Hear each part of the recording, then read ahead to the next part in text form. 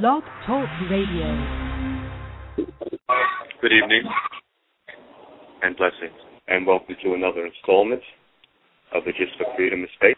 This show is produced by acclaimed historian, educator, and author Leslie Gist, and serves as our weekly live online discussion to celebrate the African American experience by honoring all the people, past and present, black and white, who, with faith and focus, are preserving our rich history through literature, the arts, the skilled trades, and the humanities.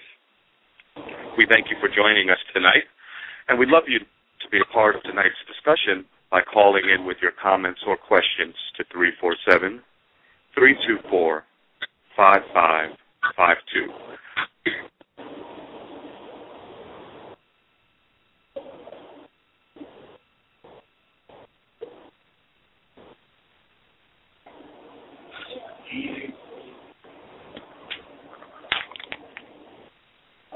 Hello, this is Leslie. Okay, Preston, you're on. Okay. Welcome to the Gist of Freedom, your Blog Talk radio show. The producer is Leslie Gist, who is an author and historian. I'm your host. My name is Preston Washington, and our guest tonight is Alvin Mac Smith. Are you there, Mr. Mac Smith? Yes, I am. Okay. How are you tonight? I'm just fine.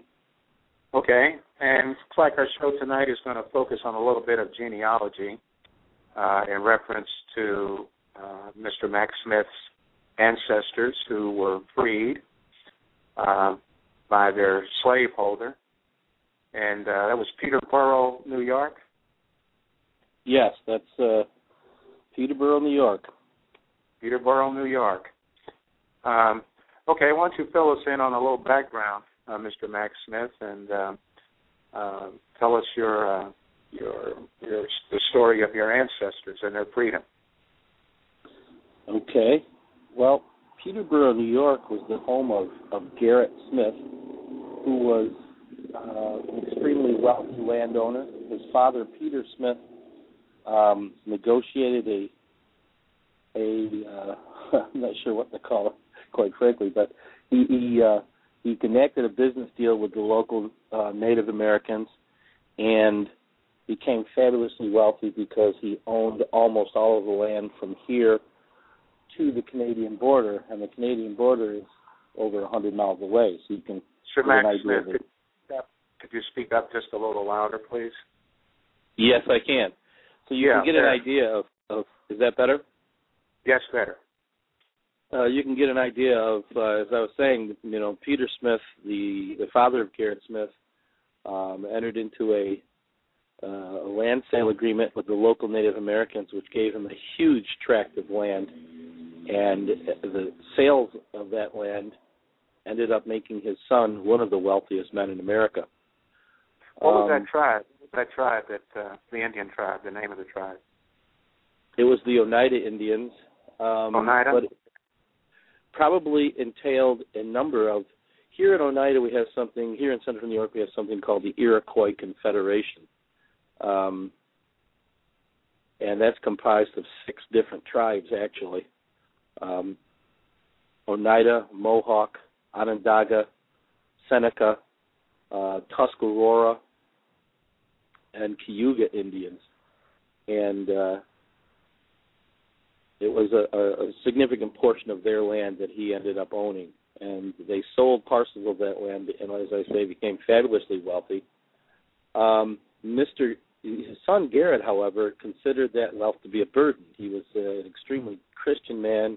He was driven by ideals of temperance. He avoided alcohol and tobacco products. And he felt that slavery was, a sin against God. And initially, he was really all about the repatriation movement. He felt that blacks should be repatriated to Africa. And he got strongly behind that movement. But it wasn't a very effective movement, and they found that most blacks who'd been here for very long didn't want to go back to Africa. So over time, he later went to an abolition meeting and became an ardent abolitionist. As a result of that, as a result of his support of abolition, the town and the village of Peterboro really became a place where most of the abolitionists of the day, William Lloyd Garrison, Frederick Douglass, Harriet Tubman, and others, visited regularly. It was a place where they could rejuvenate and share their ideas, their concerns, and then go back out into the field to continue their agitating toward the abolition of slavery. So this little community ended up being, for many blacks, and as far, even into the Deep South, people heard of Peterboro, and there's a book written about it called "The Place Called Heaven." One slave owner, one abolitionist was quoted as saying, "There are yet two places that slave owners will never be: Peterboro and heaven." So at one point there was a thriving community there, and it was a completely integrated community, and there were upwards of 30 families living there, and my descendants are some of those original. I descend from some of those original people who came there in or around shortly before and shortly after the Civil War. While only about 30 families stayed in Peterboro, it was actually a crossroads.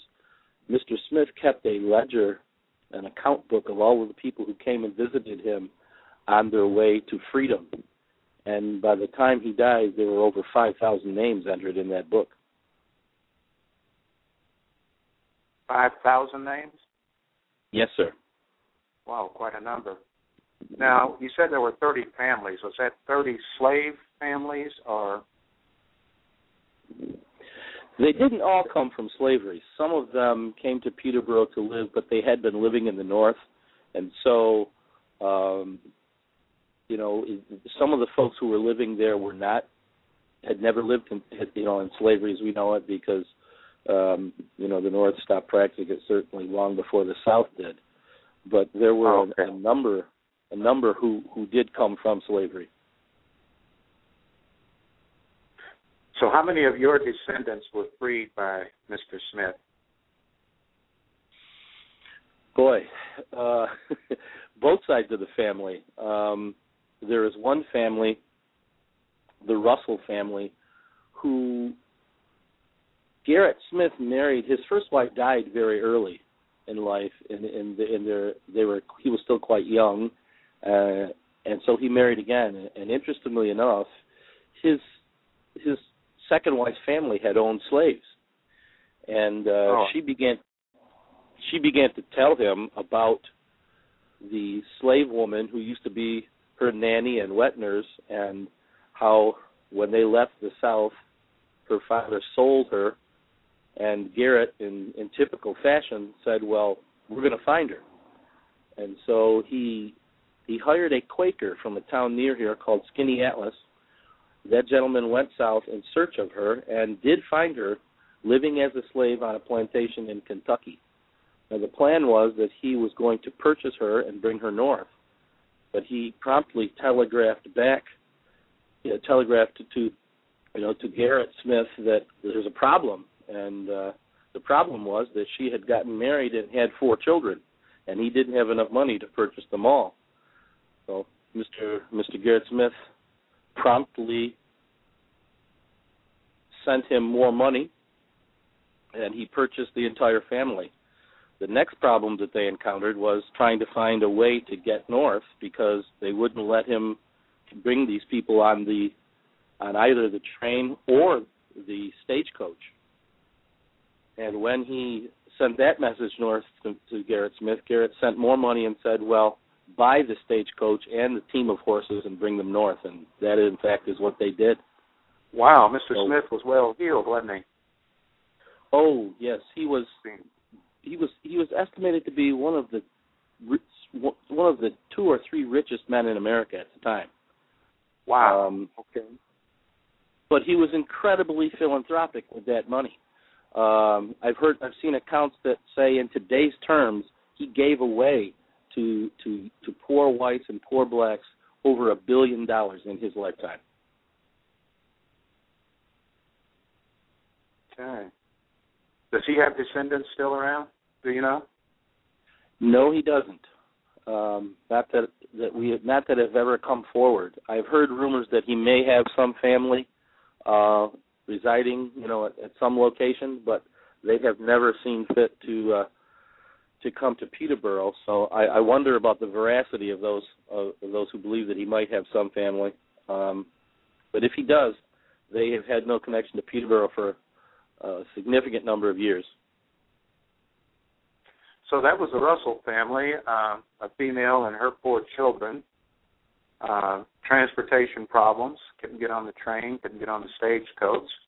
So Mr. Smith ordered his emissary to buy a stagecoach. Yeah. And how did they proceed from there? Well, they came north and took up residence in Peterboro. The mother and father and several of those children are buried in the Peterboro Cemetery and resided there throughout the remainder of their lives. 2 of the children moved away to communities rather close here, but married and moved away from Peterboro and are still, lived out their lives here in central New York. In central New York, did you say? Yes, here in central New York. Okay. So was not only the woman and her 4 children, but the husband was also freed and brought back north. Yes, he was. Okay. Yep. Now, did they have any children after their return to New York? No, just the 4 children. And the youngest of those children, Malvina, toiled all of her days on the Gerrit estate, and she ran the laundry. At one point, there were a significant number of buildings on the estate, and she ran the laundry for all of those facilities. So it has now been determined that since that is one of the few structures still remaining, that building is going to be utilized to tell the story of those black Americans who came to Peterboro and lived out their lives, but also the story of those who passed on. Peterboro, we are this part of the state. We're very close to Lake Ontario, which is a waterway with. Pardon me? I say you're close to Canada. Yes, Canada is about an hour and a half north of us, and there's one of the Great Lakes stretches between us. On one side is Canada, and one of the things that used to happen was, there were ships and there were people who captained boats who were part of the Underground Railroad, and a significant number of people went on to cross over into Canada where they could where they could breathe a sigh of relief that they wouldn't be, captured and sent back south. All right. Well, speaking of the Underground Railroad, can you tell us about Timbuctoo and John Brown? Well, John Brown, when he first came to Peterboro, he was penniless and landless, and he is now buried in the North Country on a farm that was, in fact, a gift from Gerrit Smith. At one point, the New York State Legislature passed laws saying that in order for anybody to vote, they had to be a landowner. And upon hearing that, Gerrit Smith promptly went out and bought a significant tract of land and began giving 100-acre plots, 100-acre, they ended up being homesteads and farms, to people. And he had a dream that, that in the North Country there would be a settlement of freed blacks who would work this land and live there in the North Country. And in fact, John Brown's homestead is there north of us. I find it fascinating that... I'm sorry? No, go ahead. Gerrit Smith is reputed to be one of the secret 6 who, in fact, planned the raid on Harper's Ferry. when John Brown came here, and it's interesting to me that you know our telling of the story of the raid on Harper's Ferry and all that omits so much of the realities of who John Brown was and what his both financial wherewithal and even organizational skills would have actually been able to accomplish. In point of fact, it was Gerrit Smith and 5 other men who had those skills who planned and financed that raid. When John Brown was arrested at Harper's Ferry, he had checks on him from Gerrit Smith of Peterboro, New York. Subsequent to the raid. What other notable abolitionists visited Mr. Gerrit here at his estate, Mr. Smith? Well, Frederick Douglass was a regular visitor. I think it's significant to me that in this part of New York State, I mean, Frederick moved to Rochester, and there he established his newspaper. Rochester is only an hour from where I'm sitting at this point. Harriet Tubman resided in Auburn, which is only 45 minutes away from where I'm speaking to you. So it occurs to me that there was that this was really a hotbed of activity, and that there were numerous abolitionists, some who took up residence here and others who were regular visitors here. It is said that William Lloyd Garrison was a regular visitor also. Can you tell us some more about some other families that, besides the Russell family, that were emancipated by Mr. Gerrit Smith? Well, there were a number of people who came north. My great-grandfather came north and resided in Peterboro. He arrived as a slave named Billy. There's some debate about how he took on the name Smith. Some say that it was because he was an accomplished blacksmith, and so it only stood to reason that he would become Billy Smith. Others tend to believe that arriving in Peterboro without a last name and feeling a sense of gratitude and for Gerrit Smith's patronage and for what he had done for black Americans, that he took that name. But either way, the story really goes like this. There was a young lieutenant, a young man actually working in a dry goods store in a community called Bulkville, which is just next door to Peterboro, who had been born and raised in Peterboro. His name was Aaron Bliss, and he enlisted in the cavalry, and before long had risen to to captain in the cavalry. On one day when they were in Georgia, they came upon an encampment of Confederate cavalry, and a skirmish ensued. They won the skirmish, and they found this slave named Billy tending the Confederate horses. They subsequently told him that he was free, that he was now a free man and he could go his way. But rather than leave, he began to follow that troop of cavalry soldiers around from place to place, almost acting as a valet, if you will, for the captain. He must have seen something in the captain that he admired, or he felt a sense of gratitude. But that's in fact what he did. It was only a month or so after that skirmish that the captain was captured by the Confederates and spent time in I'm told 5 different Confederate prisons.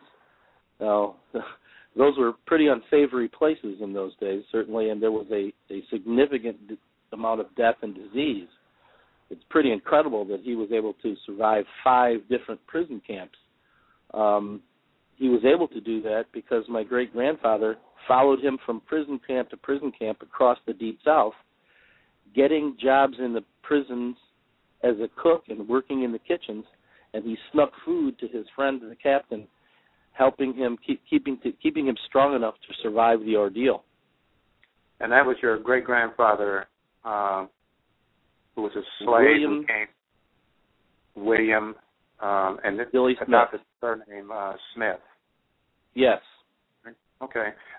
Getting back to Frederick Douglass and Gerrit Smith, I understand there's a picture of them when they were protesting against the Fugitive Law of 1850. What do you know about that law, and what can you say about Mr. Gerrit's political career, Mr. Gerrit Smith's political career, and his involvement with Frederick Douglass? Do you know if he ever got involved with Abraham Lincoln and such? Well, my understanding is that the abolitionists hereabouts were outraged about the fugitive slave law, and so they planned to have a meeting in the city of Utica. And this story really goes to the heart of how passionate the North was actually about abolishing slavery, because in point of fact, when the abolitionists convened in Utica, they were driven out of Utica by an organized mob, which included local clergymen, state senators, and the mayor. And Gerrit Smith said, "Well, I have land. You can come to my house." And they reconvened in a little place called Cazenovia.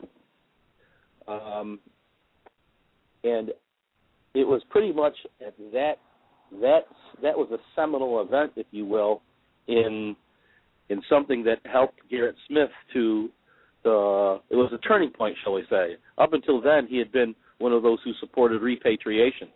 From that point forward, he was an ardent abolitionist. And I actually have a picture hanging on the wall of my parlor. Photography was a new thing at that time, and they all gathered for a photo in an apple orchard there at Cazenovia. And in the picture is William Lloyd Garrison, Frederick Douglass, Gerrit Smith, and quite a crowd of people. There were two girls called the Edmonston sisters who were the featured guests of the day, as they had just been spirited out of slavery and brought north. In fact, the man who helped to accomplish that was in fact captured along the way, so he couldn't be there with them. And they also had lovely singing voices, I'm told, and they graced the gathering with several songs. Okay. I understand you had a Emancipation Day this past weekend. Can you tell us a little bit about that festivity, that celebration? Well, it came about because someone had sent me some newspaper articles. They started about in the mid to early 20s and went through 1936. And there was probably 6 or 8 articles that I read spanning those years that spoke about Emancipation Day celebrations which took place in Peterboro. And I found them very moving. In the final one in 1936, there were over 4,000 people gathered, and they talked about bands playing all day and 3-legged races and baseball games and fireworks displays in the evening. But the focus, yes, there was joyous celebration and there was festivities, but there was also a real solemn aspect to it, which was remembering those slaves who were still there. Many of them were still alive at that point, but also paying homage to Gerrit Smith. He had passed on, his son was there, his grandson, and black people from all across central New York came, sometimes from hours away, to pay their respects to this family that they felt they owed a debt of gratitude to. So I was very moved by all of that, and I thought to myself, this is something we should do again. So how long ago did you start this celebration? How long has it been going on now? This year was our 3rd year. 3rd year? And our 3rd year, yes. And that was after a 75-year hiatus. So we've been very encouraged. It started off by reaching out to those, remember I told you about those 25 or 30 families that lived in Peterboro. We got contact information for where their ancestors or where their descendants might be, and we, wrote and emailed people. And lo and behold, they arrived, and each year there's been over 100 people gathered to celebrate and to share, and it's been just a wonderful experience. I actually believe that I was the only male Smith remaining from my father's family, and the first year I met two wonderful, distinguished men, and they were Smiths, and I said, we must be related in some way. And come to find out, our grandfathers were brothers, and these were men that I had yet to even meet. And they've been coming every year since. So it's been a wonderful effort. But we still have a lot of dreams and aspirations for that event. There in Peterboro, is Gerrit's Estate a historical site now? Yes, it is. It is? How long has it been a historical site? Well, there has been a core group of people working. They actually formed a not-for-profit called the Smithfield Community Association, and they have been working diligently. In fact, they were the ones who gave me inspiration. They've been working for over 20 years to preserve the history of Peterboro and its important contribution, to this American experience. So I certainly owe a debt of gratitude to them. Can you explain to us the National Abolitionist Hall of Fame? Is it there in Peterboro? Yes, that's an effort that has grown out of the Smithfield Community Association in an effort to bring attention and recognition to those individuals who worked so diligently and so significantly on behalf of abolition to begin an Abolition Hall of Fame. And each year, new members are enacted, and there's a ceremony held and dinner and speakers, and it's really quite a moving thing. 2 years ago when I was in attendance, one of the descendants of John Brown came and spoke to us, and it was an incredibly moving experience. What would we see if we were to visit Peterboro today? Convince us to come up that way. Well, if you came to Peterboro today, you would. Unfortunately, the original mansion house burnt down, and many of the original structures, fell into disrepair and were torn down. But what we have done is mark the original footprint. We have begun to place key signage describing what took place and at various places within the community. There is an old building which has multiple uses now. It houses the National Abolition Hall of Fame. It was originally a Presbyterian church. My father, who was born in 1912, told me that when he was a young man, it was a school, and he went to school there. But I have had local historians tell me that in their mind, it is probably one of the most historic buildings in all of New York State, because it is, in fact, in that building that on more than one occasion, abolitionists, the like of which Frederick Douglass, Harriet Tubman, came and spoke. And that building is still in Peterboro and can be toured. The land sale office that Gerrit Smith toiled in 12 hours a day, making his land sales, is still there. So what other historical attractions are around Peterboro? I know you mentioned Frederick Douglass lived not too far. Harriet Tubman was in the neighborhood. Yeah. So if we come to that area, it's could we travel around and visit some other historical? There are at least two abolitionist sites, like the home of Harriet Tubman, and in Rochester, the home of Frederick Douglass. And another significant site, one of the things that I didn't mention is that, and I see this all as so many other things spun out of what those abolitionists were doing. At the time, they were very few in number, and so they decided that they would enlist the aid of a number of women in their cause. And in fact, at one point, they circulated a petition which got over 1 million names, which they then sent to Congress. Congress refused to officially recognize they'd received it, but collecting 1 million names in the 1850s was a significant task and a significant undertaking, and most of that undertaking was accomplished by women. Those women were Susan B. Anthony, Elizabeth Cady Stanton. In fact, Elizabeth Cady Stanton met her husband at Gerrit Smith's home. So after the war, these ladies got together after the slaves were freed, and they said to themselves, my goodness, we've accomplished this, but there's something yet undone, and it is the right of women to be fully participating in this society and have the right to vote.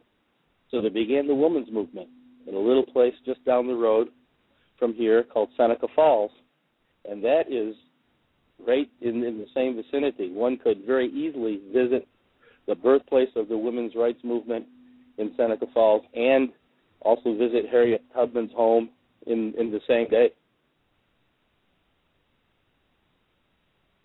For those of you who have just joined us, you're listening to the Gifts of Freedom, Block Talk Radio.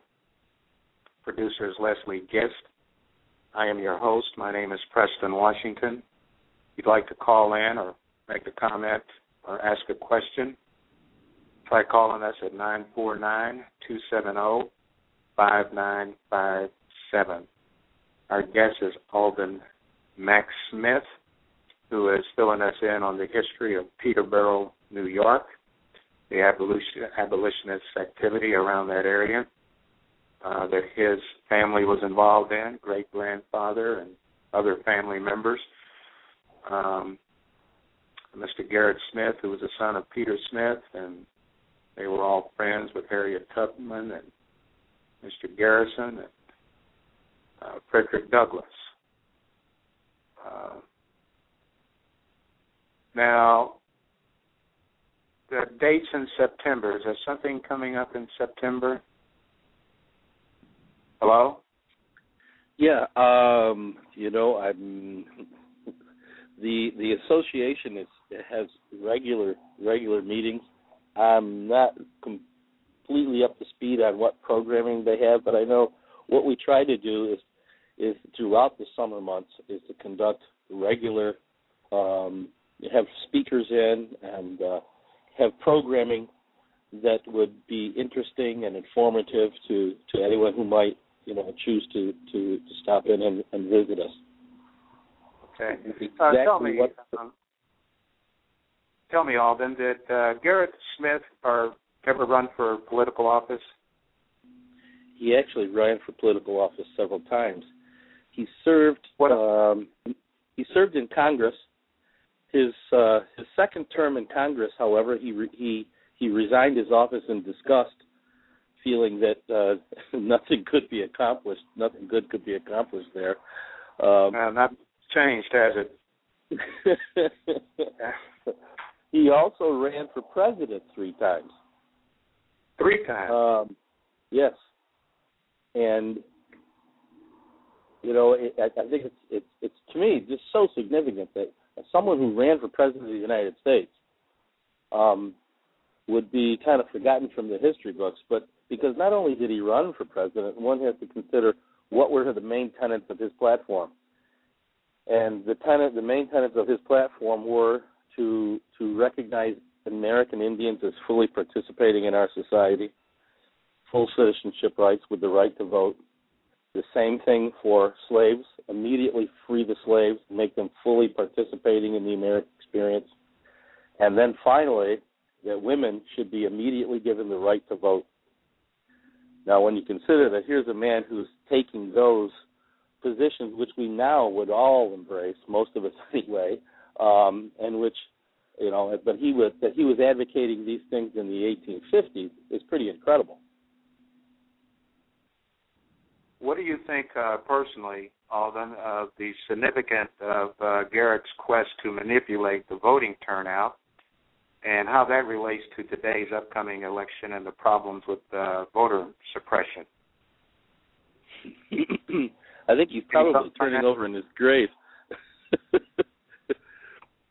You know, that we would go to such great lengths at this point in our history to disenfranchise people and to make it more difficult for them to vote is just mind-boggling. I mean, I myself have been involved in politics. I've run for office any number of times for the city council in the town in which I reside, and what an eye-opener that was for me to learn firsthand really how difficult it is to even run for political office with the petition drives and all the signatures that have to be collected and all of the things that we put in the way ultimately of engaging people in the political process. One would think that it would be just the opposite.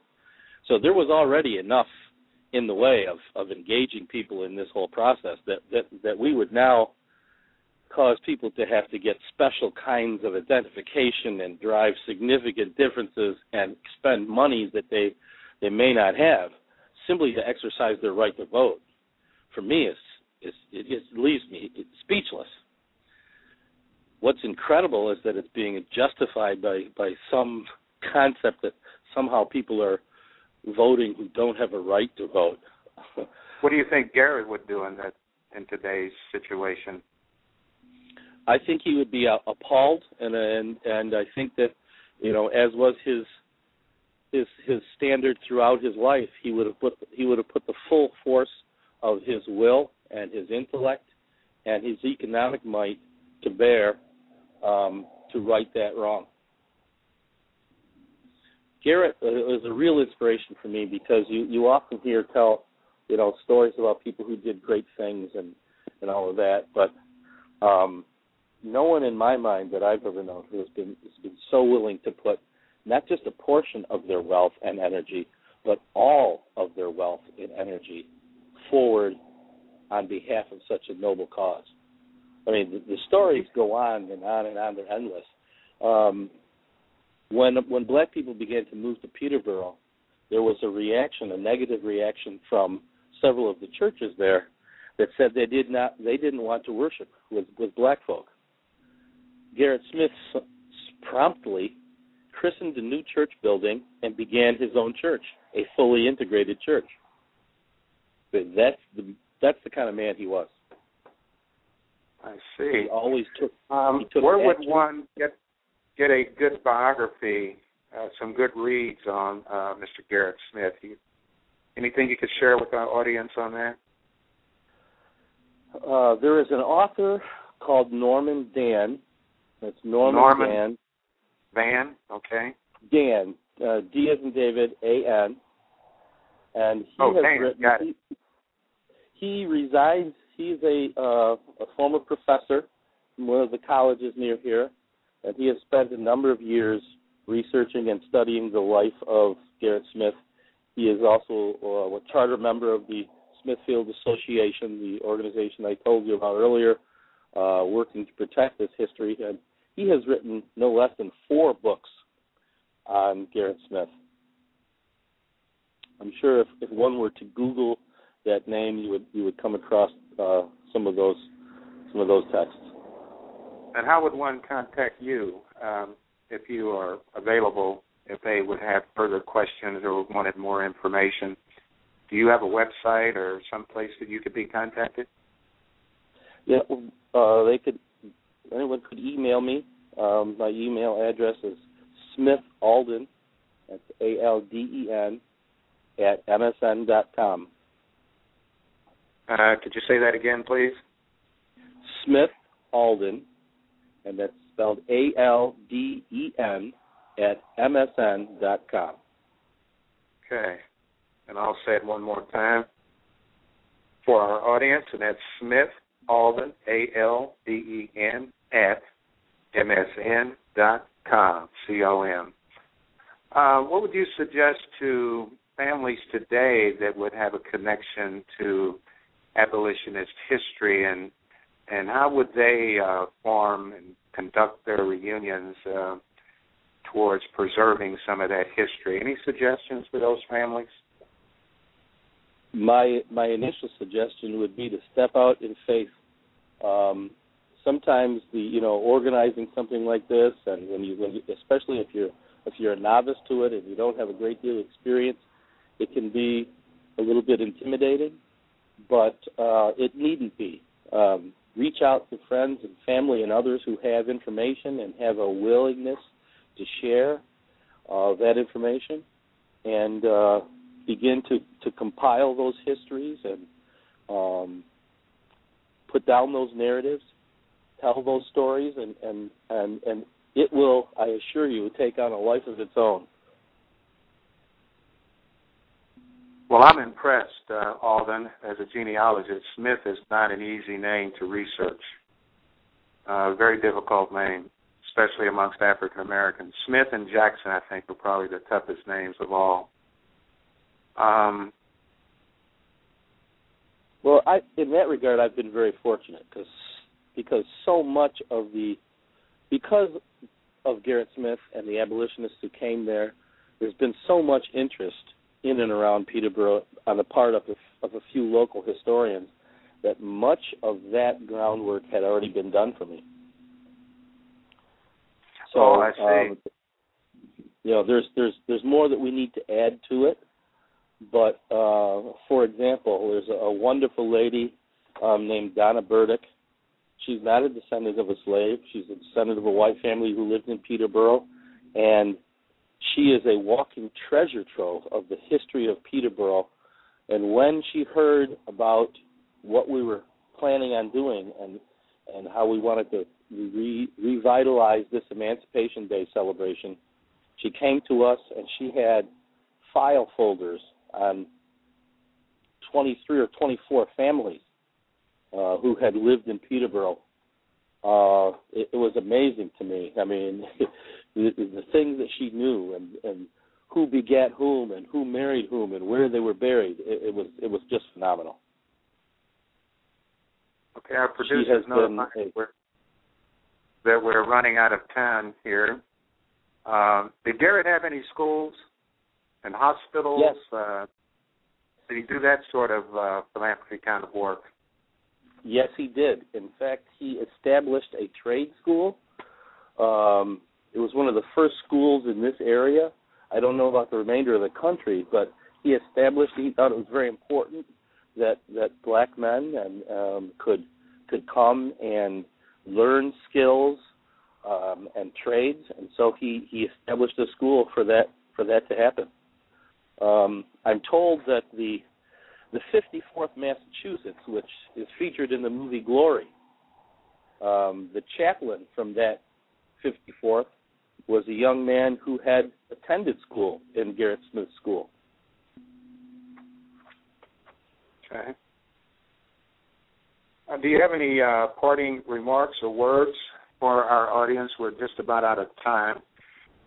This is the Blog Talk radio show, Gist of Freedom, produced by Leslie Gist, author and historian. My name is Preston Washington. I've been your host.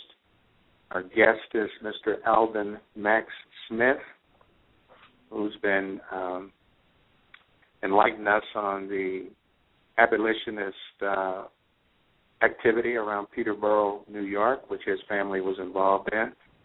So do you have any last words for us, Alden?